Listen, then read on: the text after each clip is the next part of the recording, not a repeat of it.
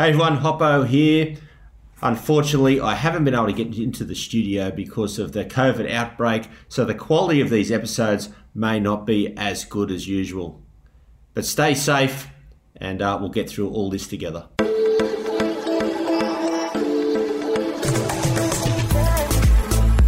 Welcome to Life's a Beach. I'm Bruce Hopkins, better known as Hoppo from Bondi Rescue. Each week I'll be sharing some stories, the good, the bad, and everything in between. I'll be chatting to guests about their life experiences and giving our listeners an insight to the challenges we have faced in our lives. We'll share a few jokes and some banter along the way, and hopefully our experiences will resonate with you. As the saying goes, while life's a beach, it can also be a bitch.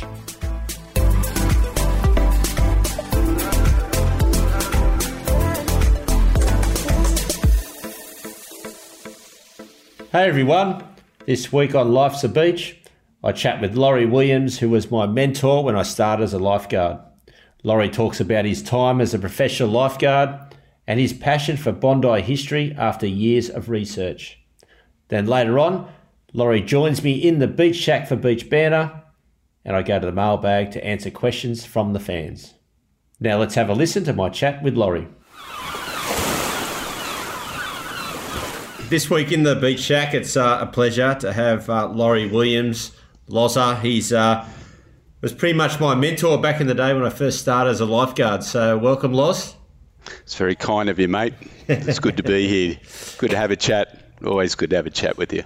Well, mate, all the people have watched Bondi Rescue over the years, and I thought we'd go back to the start. When it was lifeguards at Bondi started, and work our way through with the history and up to where Bondi Rescue started. So why don't we start, go right back when the first lifeguard started in 1913? Well, it's pretty simple actually, because the volunteer surf life saving clubs kicked off in 1906, 1907, around that time, Bondi being the first volunteer surf life saving club. But after a few years, of course, they were only working on weekends, the volunteers, and around about 1912, the state government suggested to the local councils that they employ permanent lifesavers, they called them, to work on the busier beaches, being places like Cronulla, Bondi, of course, Manly. And a year later, in 1913, Waverley Council advertised for a permanent lifesaver, and Dennis Dinny Brown was appointed in October of 1913 and became our first professional lifeguard, if you like.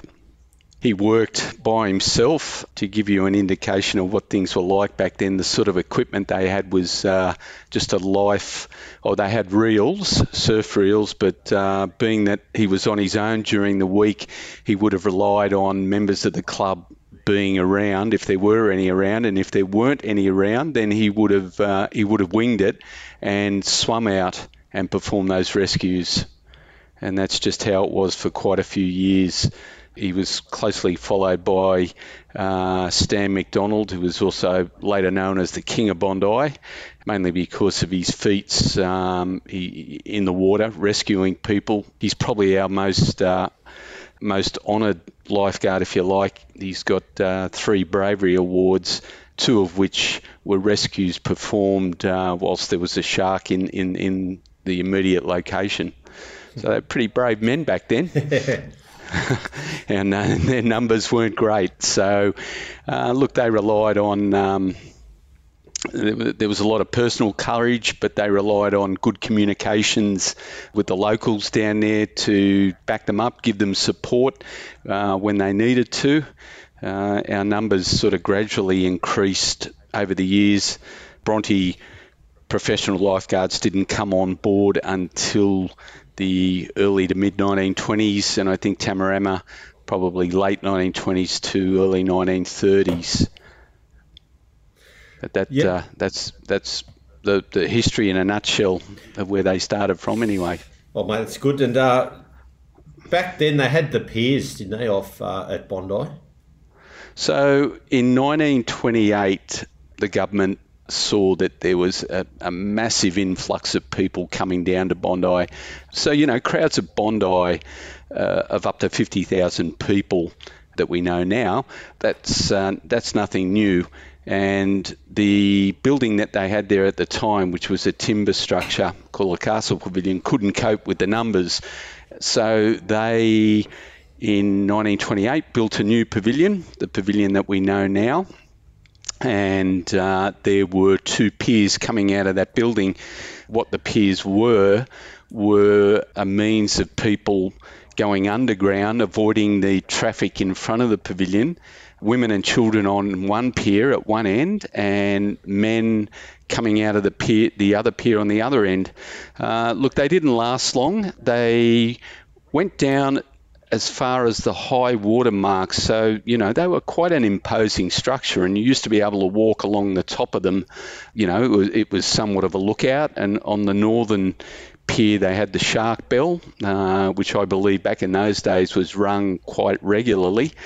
Come the Second World War, in 1942, the piers were destroyed by the Australian Army under instruction from the American Army, because there was a great fear that the Japanese would use them as an invasion point.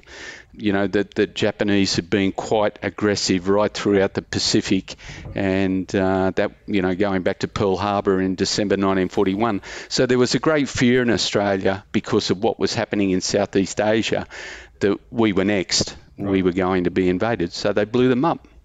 Very little of them remains, except for the tunnels, of course. Not much left, only, the tunnels. The tunnels. With the pavilion, though, there's also like Turkish baths, and tell us a bit about what was in the pavilion back in those days.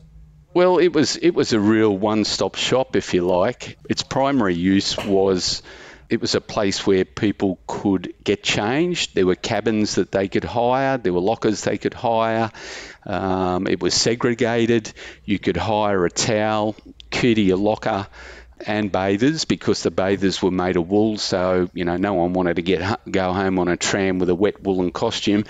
There was a theatre, there was a ballroom upstairs for dancing, there was a fine dining room upstairs, a palm court that served soda and not alcohol. Downstairs we had the Turkish baths, which were a series of oversized bathtubs, had hot seawater. The seawater was piped up from the south end and discharged into the baths, and they were heated up. That was a Turkish bath, actually. And there was a gymnasium, and downstairs there was a large takeaway food outlet. So it served a lot of purposes, and it was just like it is today, very, very popular. And as you said before, the crowds were still big, but was it an attraction for people to come down on weekends? Because I suppose a lot of people never worked in the weekends back then, and they'd travel from Paddington and the city and come down. They did. They travelled from the inner city, and then from further out. We had one of the great mass transit systems with the tram, and there were regular trams coming down to Bondi. So there were thousands of people coming down via tram, because, as you could imagine, back then cars weren't exactly affordable. You had to have the wherewithal to afford a car. Even though the car park at the front was packed, most people came to the beach via tram. And yes, the crowds were, they were massive back then.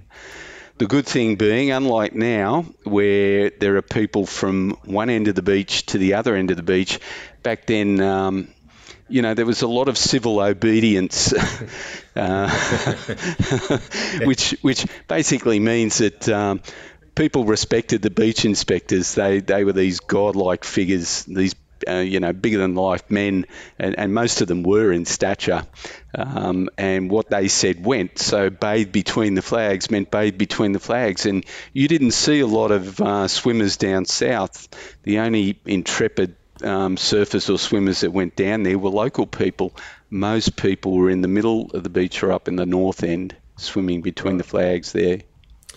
Now, Bondi's got a big history in Indigenous. Maybe give us a quick rundown on how the Bondi name came about, and also I know up on you've done a lot of history tours as well, and tell us a little bit about the history of the Indigenous. it's a history that's quite often overlooked, not elsewhere, but at Bondi it is.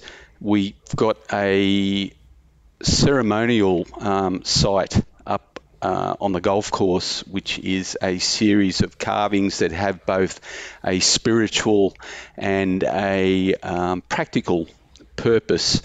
Aboriginals here probably existed for thousands upon thousands of years. We're not exactly sure because we can't carbon date those sandstone carvings.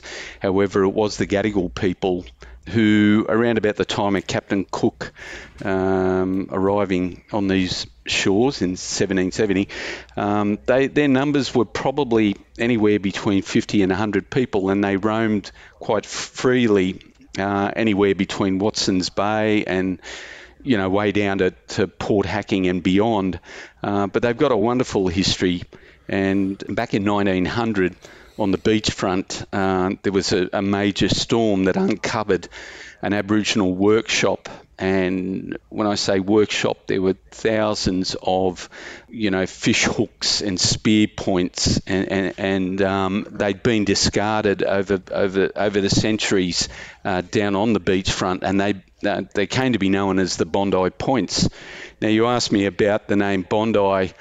Well, in the Eora, amongst the Eora people, I think with that particular language group that was specific to the Bondi area and beyond, Bondi or Boondi, spelt B-O-O-N-D-I, basically means waves or water breaking on rocks, or the noise of waves breaking on rocks.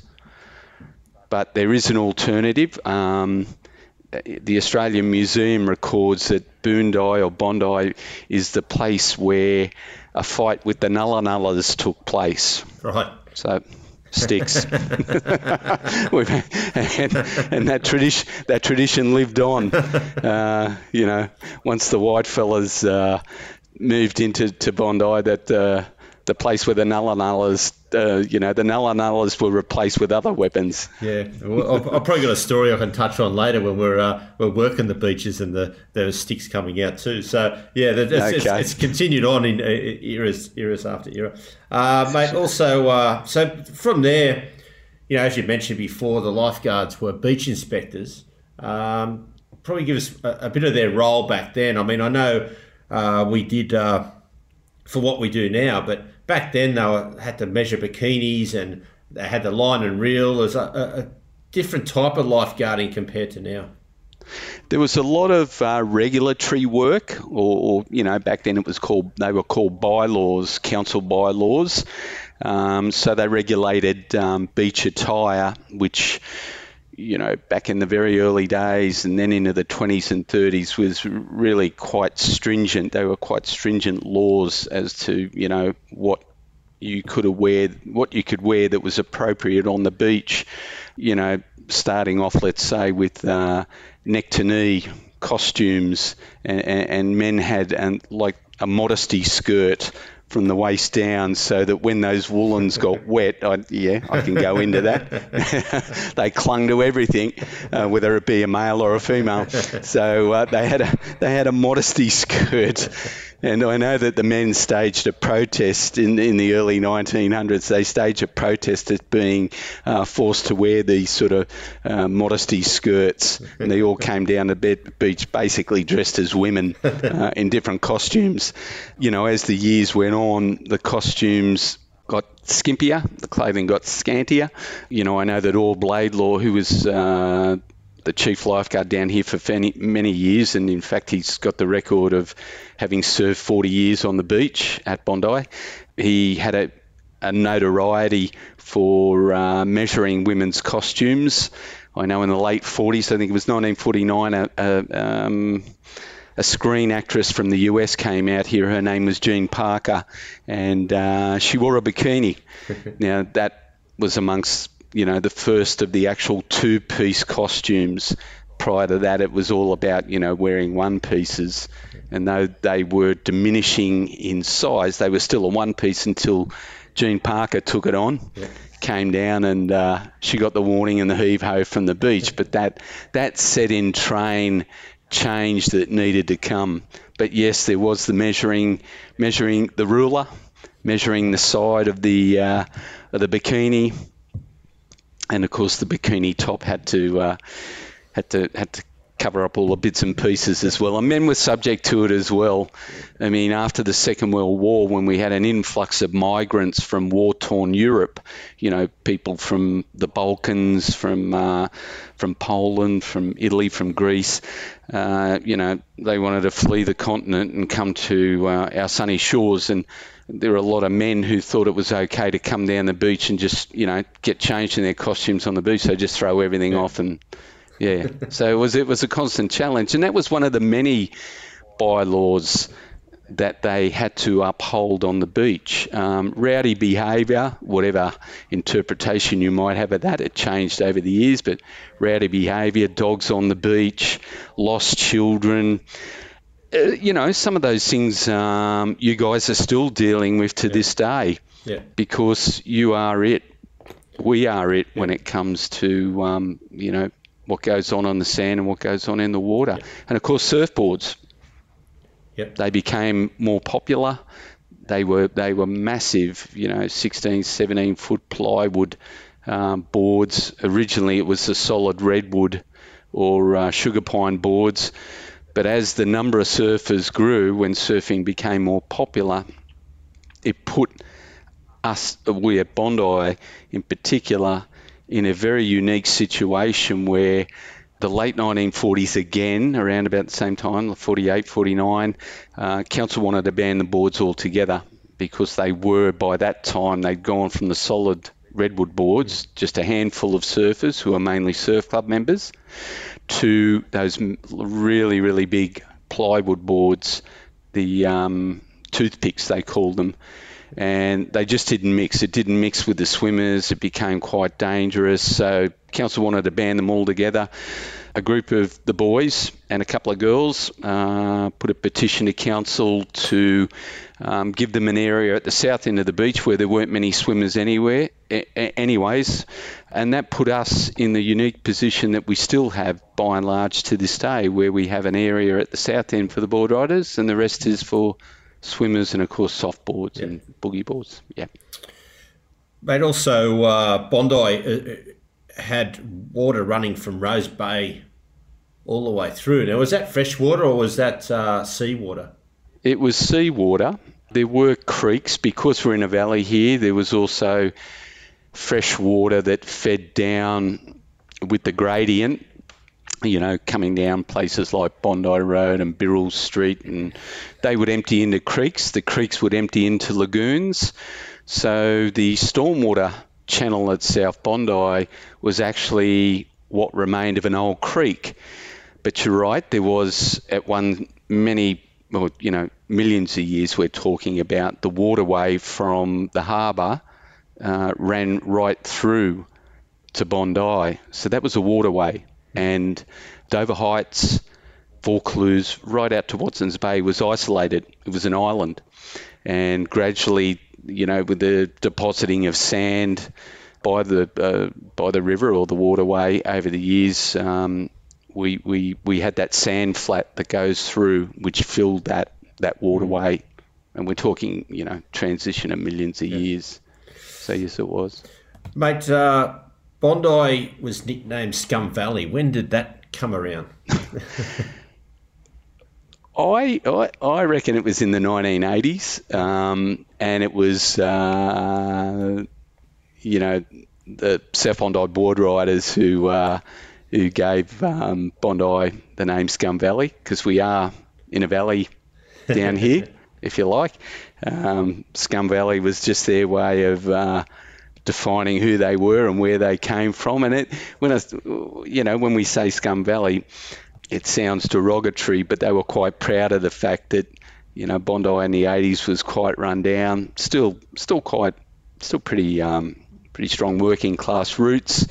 And they were really proud of that, and that gave them a lot of motivation. So Scum Valley was like, they were quite proud of, being the children of Scum Valley. Mate, also the water quality was quite bad around that period. And I remember growing up as a kid surfing, that there'd be sewage and raw sewage floating around, and you duck dive and come back up, you'd have to hold your breath that little bit longer because you didn't want to swallow anything that's bobbing around in the water. The Bondi cigar, also AKA the blind mullet. I've seen them bobbing around, along with condoms and God knows whatever else. There was everything, wasn't there? But they put together a protest, though. Do you remember that? There was the late 80s. Turn back the tide. Yeah. Can you tell us a bit about that? Late 1980s, yeah. Yeah, look, I think people had enough. We'd put up with it for a long time, and I guess it was just one of those things that was a given. This is what happens when the currents, bring all the discharge around from the bottom of the cliffs. Where the sewage treatment plant was. Personally, I caught hepatitis surfing at North Bondi as a teenager. So, yeah, I was a victim of that polluted water.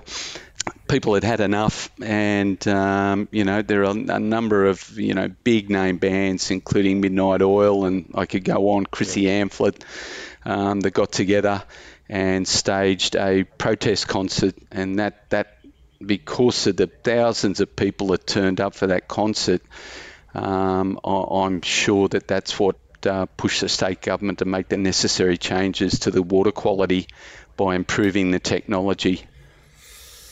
Mate, and to today, it's beautiful now, isn't it? That the water quality's just spectacular. And there's definitely a link between the improvement of the technology and so the improvement of the water quality. There is a link to that and the price of real estate going through the roof. Yeah, I remember. Because no one wanted to live down here when the water was that quality. That's right, yeah. No, I remember no one wanted to live there. You could probably buy a place on the point for about 200,000. Now they're going for about 10 million. So, yeah, it's... the benefit of hindsight. Mate, also, COVID hit, and that's the only time in my career that I've seen Bondi closed, but it was also closed back in the wartime, and I've seen photos that you've shown me where the beach was barbed wire. That's correct. Back in 1942, and, it was in that year, May going into June, we had an unwelcome visit by several Japanese submarines and they launched 3 midget submarines who came into Sydney Harbour and fired off some torpedoes, unfortunately hitting a ferry that had been sequestered by the Navy, and it killed, just over 20 naval personnel. So around about that time, or probably before that actually, they had decided to barbed wire off a lot of beaches, not just Bondi, but Bondi was barbed wired off. There were concrete anti-tank traps in the sand. There were machine gun posts manned by military personnel at either end. I believe the main steps were also destroyed. They were blown up by dynamite. When they blew up the piers, they managed to blow up every window in every shop along Campbell Parade and in Bondi Pavilion. So they went a little bit heavy-handed on the old dynamite. The beach technically wasn't open, but there's lots of evidence to suggest that beach inspectors were working at that time. I've done a fair bit of research in that area and found quite a few newspaper articles which show that, there were several mass rescues. There are a number of other rescues. People were still getting down to the sand. They were climbing in and around the barbed wire. They were going in off the either end on the rocks. So they were still getting down and enjoying themselves. But apparently the biggest statistic to come out of the war years was first aid, and it was people getting cut up on the barbed wire trying to get down to the water. Doesn't sound like much different to when they fenced off Bondi for COVID and they're all climbing around and going on the rocks. So it's just history repeating, isn't it? Don't deprive people of their liberties, particularly when it comes to Dr. Pacific. Yeah, that's it. Jumping in the ocean. Well, mate, you mentioned how many rescues were going on. There's probably your most famous one, Black Sunday, back in the day. I mean, we've done a lot of rescues now, but our equipment is a lot better than what they had back then. So maybe run us through that day on Black Sunday. Well, I know that it has since been dispelled, the fact that many times they were saying that sandbank collapse. Well, sandbanks can't collapse.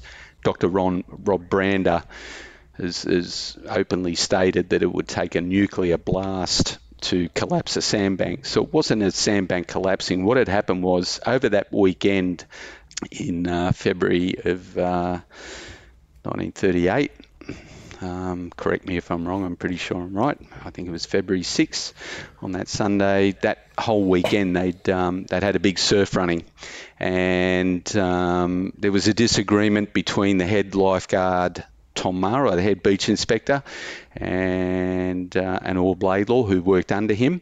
Orb had worked on the Saturday, and come Sunday he advised Tom Maher, chief beach inspector, that he felt that they shouldn't have a set of flags in the middle of the beach because conditions were so big up there that, you got to remember back then that the bulk of the swimmers in the water couldn't swim at all.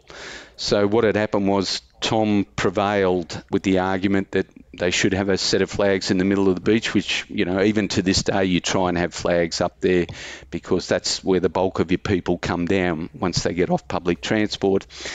What actually happened were there were a set of 3 waves that followed one upon the other in quick succession. So the volume of water with those waves lifted the people on the sandbank so that they lost their footing. When all that water surged up the beach, when it all backwashed out, you had all those people who had lost their footing. That backwash took those people out into deeper water, so there was mass panic, probably in the vicinity roughly of 250 people in need of rescuing.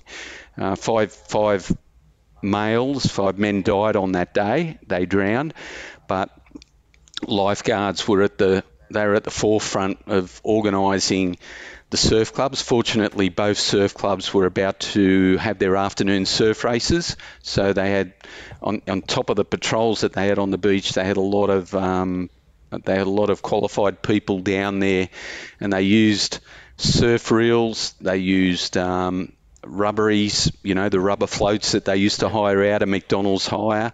They ran up there, Stan McDonald gave as many people as he could, many surf club members, rubber floats to throw to people so they could hang on to them.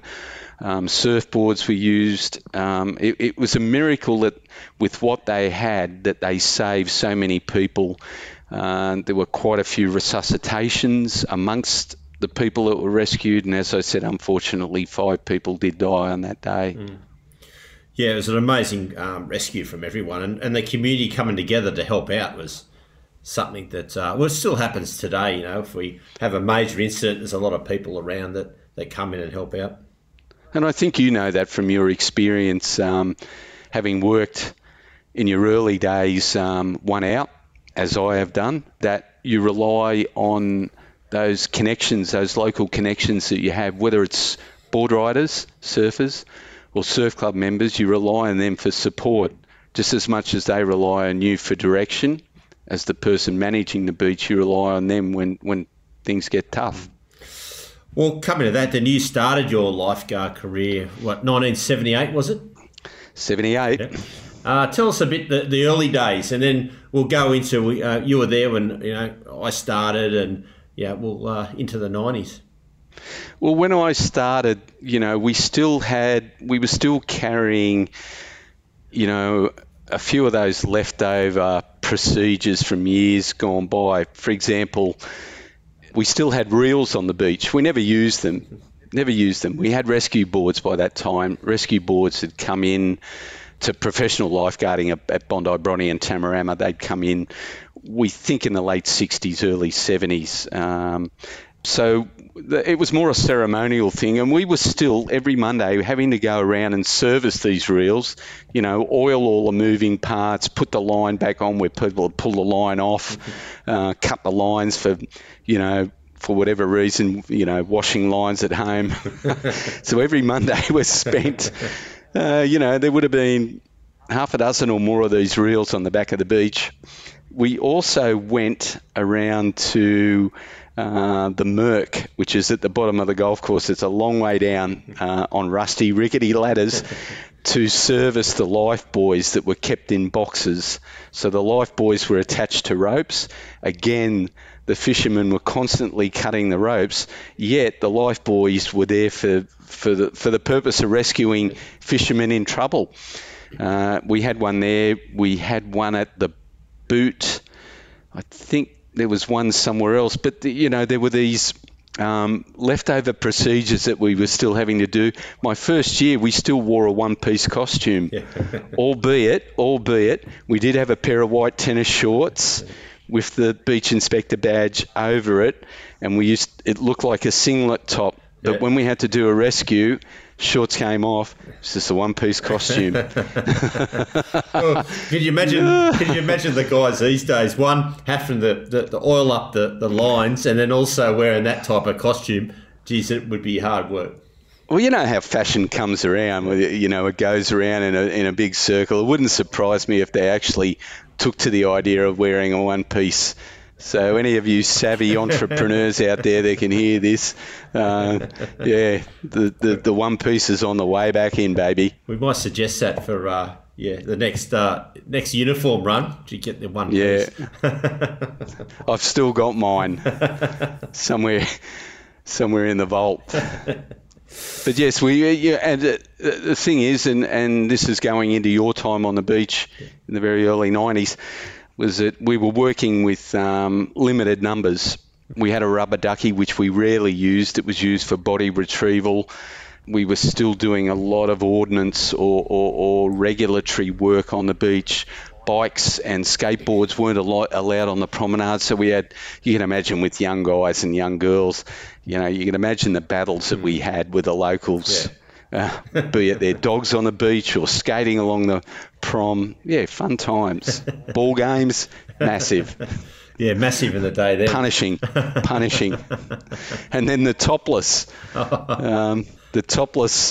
When they had the ban on topless, and then they decided that they couldn't control it, so they said, right, when was it? It was in the first couple of years, maybe 1980, said, okay, we're going to move the topless right into the south corner.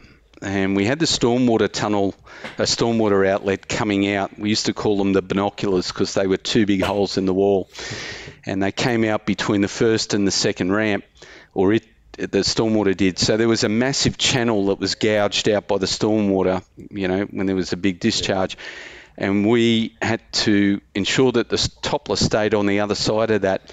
Now, the challenge was that you were allowed to go topless as a female on the south side of that channel, but you had to put your top on and walk all the way back to the middle of the beach to go for a swim between the flags.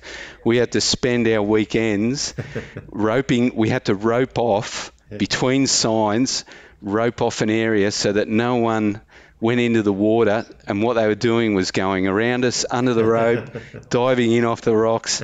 I think that in my career, the greatest decision that was made from up above was to lift the ban altogether. I can't tell you the amount of abuse I copped as a 20, 21-year-old probably then. I learned quickly. Which we did. I mean, I remember I started, as you said, you're working on your own. I mean, Bronny, Tamarama, Bondi, you'd start at 6 a.m. on your own till about 9, and then the other guys had come on. So you had to learn quick. It was those days, and as you said, you had to know the locals, you had to know the board riders, you had to know the surf club guys, because you never knew when you needed the backup for them to help you. That's it. It was second nature, wasn't it? You like I knew all those guys and girls, and we knew that when we needed them, they were there. And there were many occasions when we did need them. And even if we didn't, we knew they were on the beach waiting to help. Yeah. If we needed that. And today we've got so much more staff, so I think we've lost that now. There's not as much to know the community because we've got enough people working and you can back each other up at work. Yeah, that art of communication, it's so important. Desperate times call for desperate measures. Mate, the other thing which was pretty big, and probably the biggest thing that we've dealt with at all, was the Olympic Games down at Bondi. And I remember it took, correct me if I'm wrong, I think it was over 6 months to build it, this massive 10,000 seat stadium, and give us a bit of an insight into that period. Well, we had to move everything. We were moved, our tower had been demolished. It was deemed as being unsafe, the old tower on the North Groin. We were in a site shed at that time, but we also had our office in the pavilion. But council had to move everything that we owned out of that pavilion, out of Bondi Pavilion.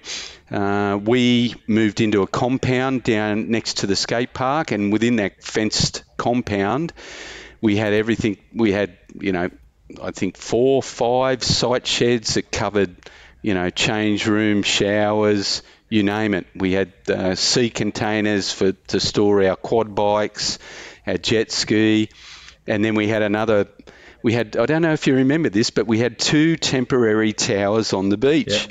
I don't think we ever set foot in those things. No, I don't think we did. Do you remember that? They were scaffolded. Yep. And they were covered, they were covered over, but we had one on the north and one on the south side of the main arena. And then, of course, we had a site shed up at North Bondi, Yep. which was outside where the fitness area is today. Yeah. So, pretty amazing time. And I think what was the most surreal experience back then, we didn't really have that many rescues, but I remember that the gold medal match between the Australians and the Brazilians, Yep. we were in the site shed where we did our observations. We had a little radio going. We could hear the screams from the stadium, but we're having to listen to the actual coverage in a site shed, a couple of hundred metres down the beach. Yeah. It was surreal. Oh, it was surreal. And I interviewed Kerry Potthast, who was one of the women that won that, and she was saying that only if she knew that we were sitting in a shed just 100 metres away, she said she wouldn't even know that was happening, and the crowd that was in there was just enormous. And to this day, she comes down to Bondi every single year on the same day that they won that gold medal with Natalie Cook, and they sit and have a glass of champagne. And of course, when I do my history walks, we go down that tunnel, which used to end in the pier that is no longer there, and that's the tunnel that you guys use to this day to store your equipment. But that's the tunnel that the girls would have come down as they entered the arena, as did every other athlete. Yeah. Oh, it was a great time, wasn't it? And the weather was perfect. I think it was 30 degrees on some of the days. It was just magic. I remember that well. It was amazing, and the water quality is always good around that time of the year, and it was just a really good event and a really good time. Wait, a couple other things is give us a bit of the history on Mermaid Rock. There was some mermaids put out on those rocks at North Bondi. Yeah, a couple of local girls. So take you back to 1960, and Lyle Randolph was the sculptor, and he approached the council seeking permission to put a couple of mermaid sculptures up on the big rock that had been washed up there back in 1912, 1913.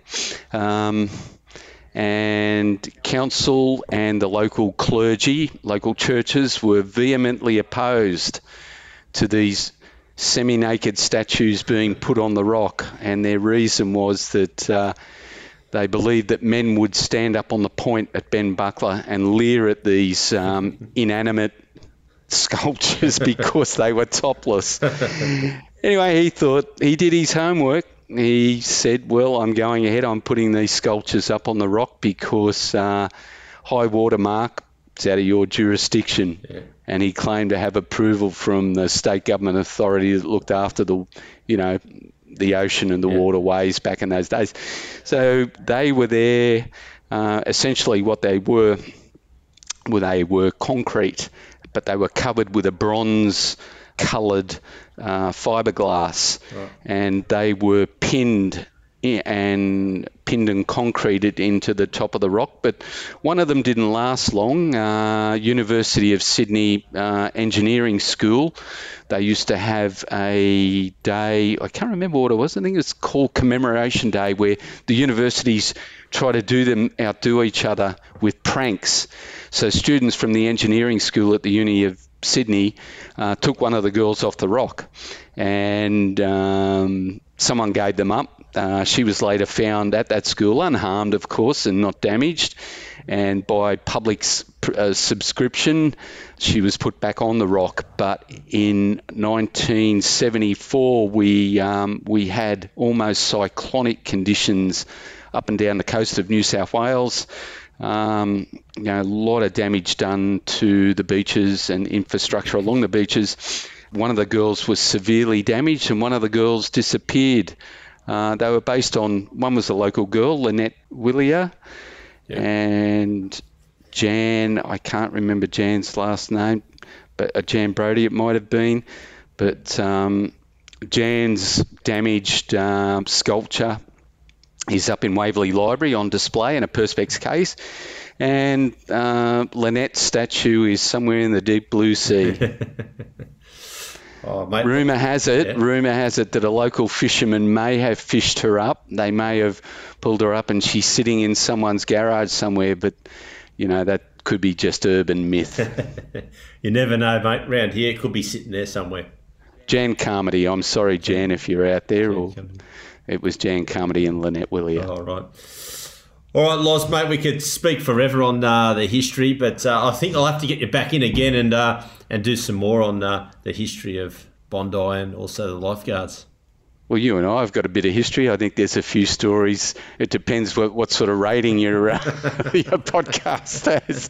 But can I give myself a plug? Yep. I do have a Facebook group, and I also have an Instagram group called Bondi Historian, where I share quirky and unique stories about the history of Bondi. So get on board, have a look. I keep them going every couple of weeks. I hope you find them interesting. Oh, I'm sure they will. Everyone, especially the ones that listen from overseas, they may never ever get to Bondi, but just listen to your chat, they'll be able to really get an insight on what happens at Bondi over all those years. It's got an incredible history, and there's pages and pages of it, it's great to be able to. It's great to have the opportunity to sit down with you and have a chat and talk about some of those things. Mate, great to have you in the Beach Shack, Loz. We'll catch up and do it all again soon. Sounds good to me. Cheers, mate. How good was it learning the history of Bondi? Thanks, Laurie, for coming in and giving us your wisdom. Next up, Beach Banter. Okay, this week in the Beach Shack for Beach Banter, we've got former lifeguard and legendary historian, Laurie Williams. Loz, how are you? Good to be back here. I'm good, mate. How are you? That's good. But mate, over the years, and we still do, people that have watched Bondi Rescue, they've seen a few pranks being played on the guys. And you've got one, though, that sticks in my mind back in the day. Tell us about that. It had to do with blue bottles. It certainly sticks in my mind because it stuck somewhere else for a couple of weeks. So we had a lifeguard, no names, who used to, part of his training regime in the morning was he liked to go into the old Bondi Boys Club. And for people that don't know, lifeguards usually train every day. Normally they're water-related. It's water-related training. but there are days when we train in the local gyms and the surf clubs. Anyway, this particular guy, he had a ritual. I'll call it a ritual. He loved to go in and punch the bag, hit the speed ball, hit the floor-to-ceiling ball, strong as an ox. You know, he would have been an Australian champion in the ring. But in the lead up to this, he had a blender in our office. Our office was a one-stop shop. It had a first aid room, office at the front, change room, lunch room in the back. We used to store boards in there, used to put the quad bike in there.